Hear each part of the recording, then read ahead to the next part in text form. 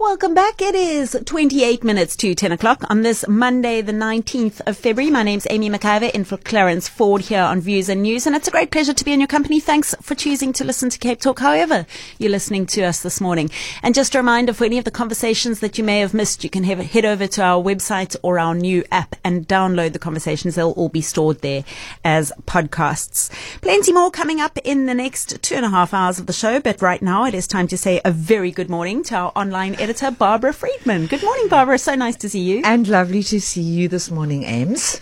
What is trending online on this Monday morning, other than there must be something about the smell in Cape Town? Well, yeah, I'm going to chat about that, although I don't have a lot of information, and what I'm hearing now as I'm walking through the office is not great, but we can get to that. Okay. I'm sure you've heard a bit of an update. About the cattle? Yeah. Yeah, okay, yeah. Okay, we'll but talk let's, about that. I mean, honestly, I don't have any absolute information, but I thought we must talk about it.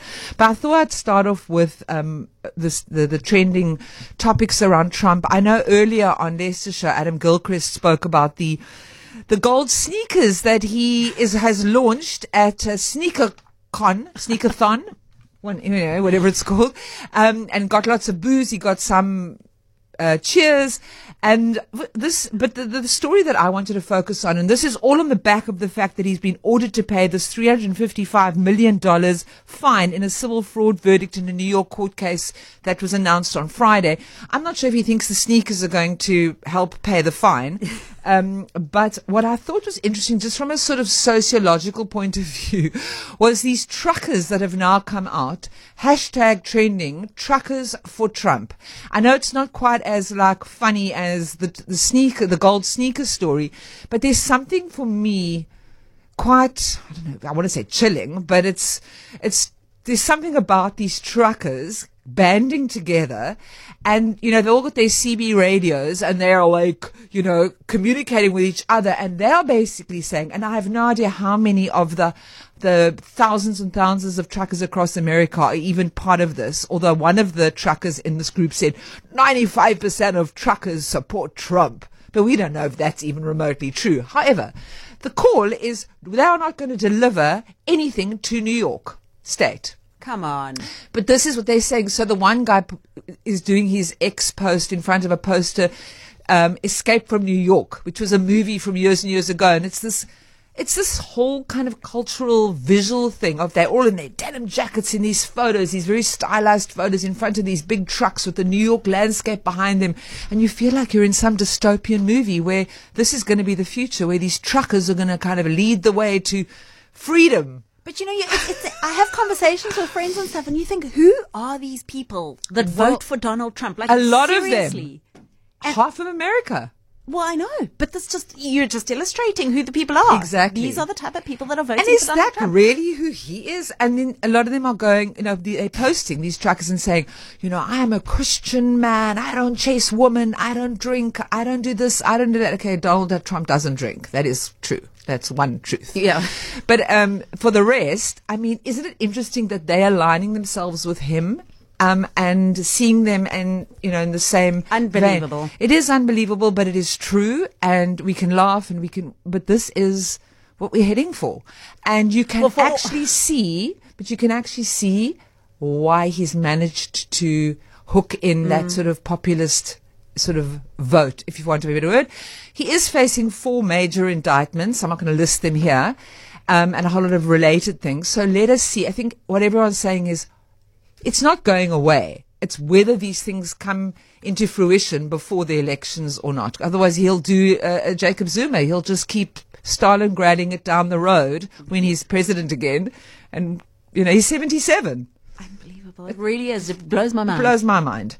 The next story is just one of those ones that kind of almost blew my mind a little bit. And that was just a story coming out of Australia. Oh, my word.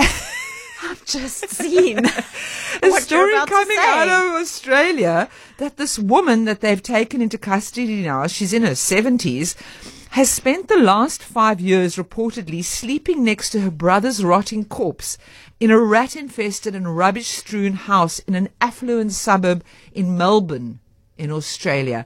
I mean, there's not a lot of details yet, but this woman who's in her 70s lived with the corpse in her public housing unit on this particular street in Geelong, southwest of Melbourne.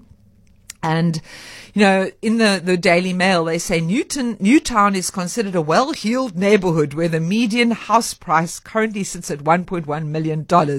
So when the police made this horrifying discovery after arresting this woman on an unrelated matter, they found this in her home, and the forensic officers had to put on biohazard suits and wade through floor-to-ceiling rubbish, rats, dead possums, and human feces to reach the skeleton.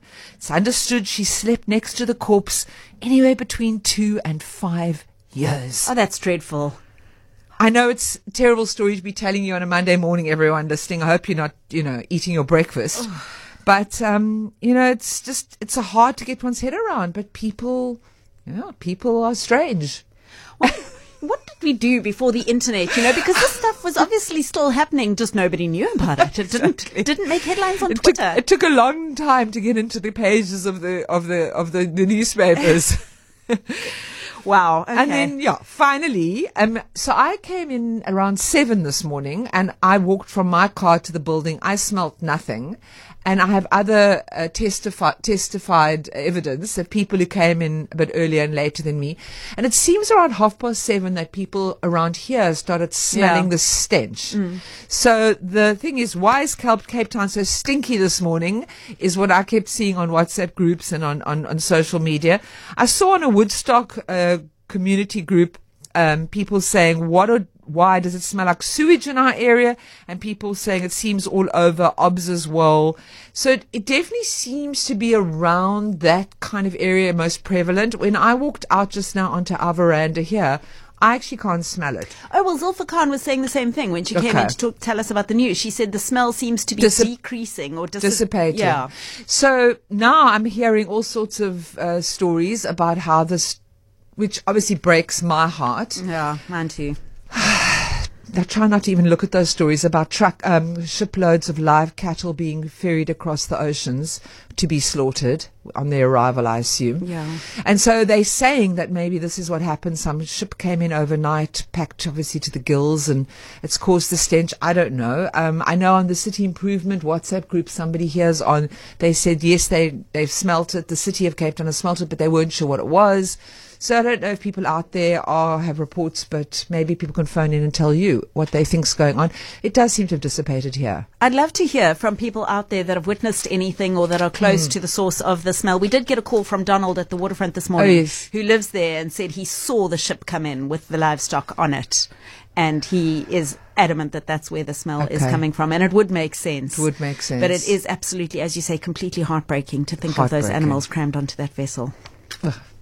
Thanks, Barbara. That's Barbara Friedman, our online editor, bringing us all the latest trending things on Twitter.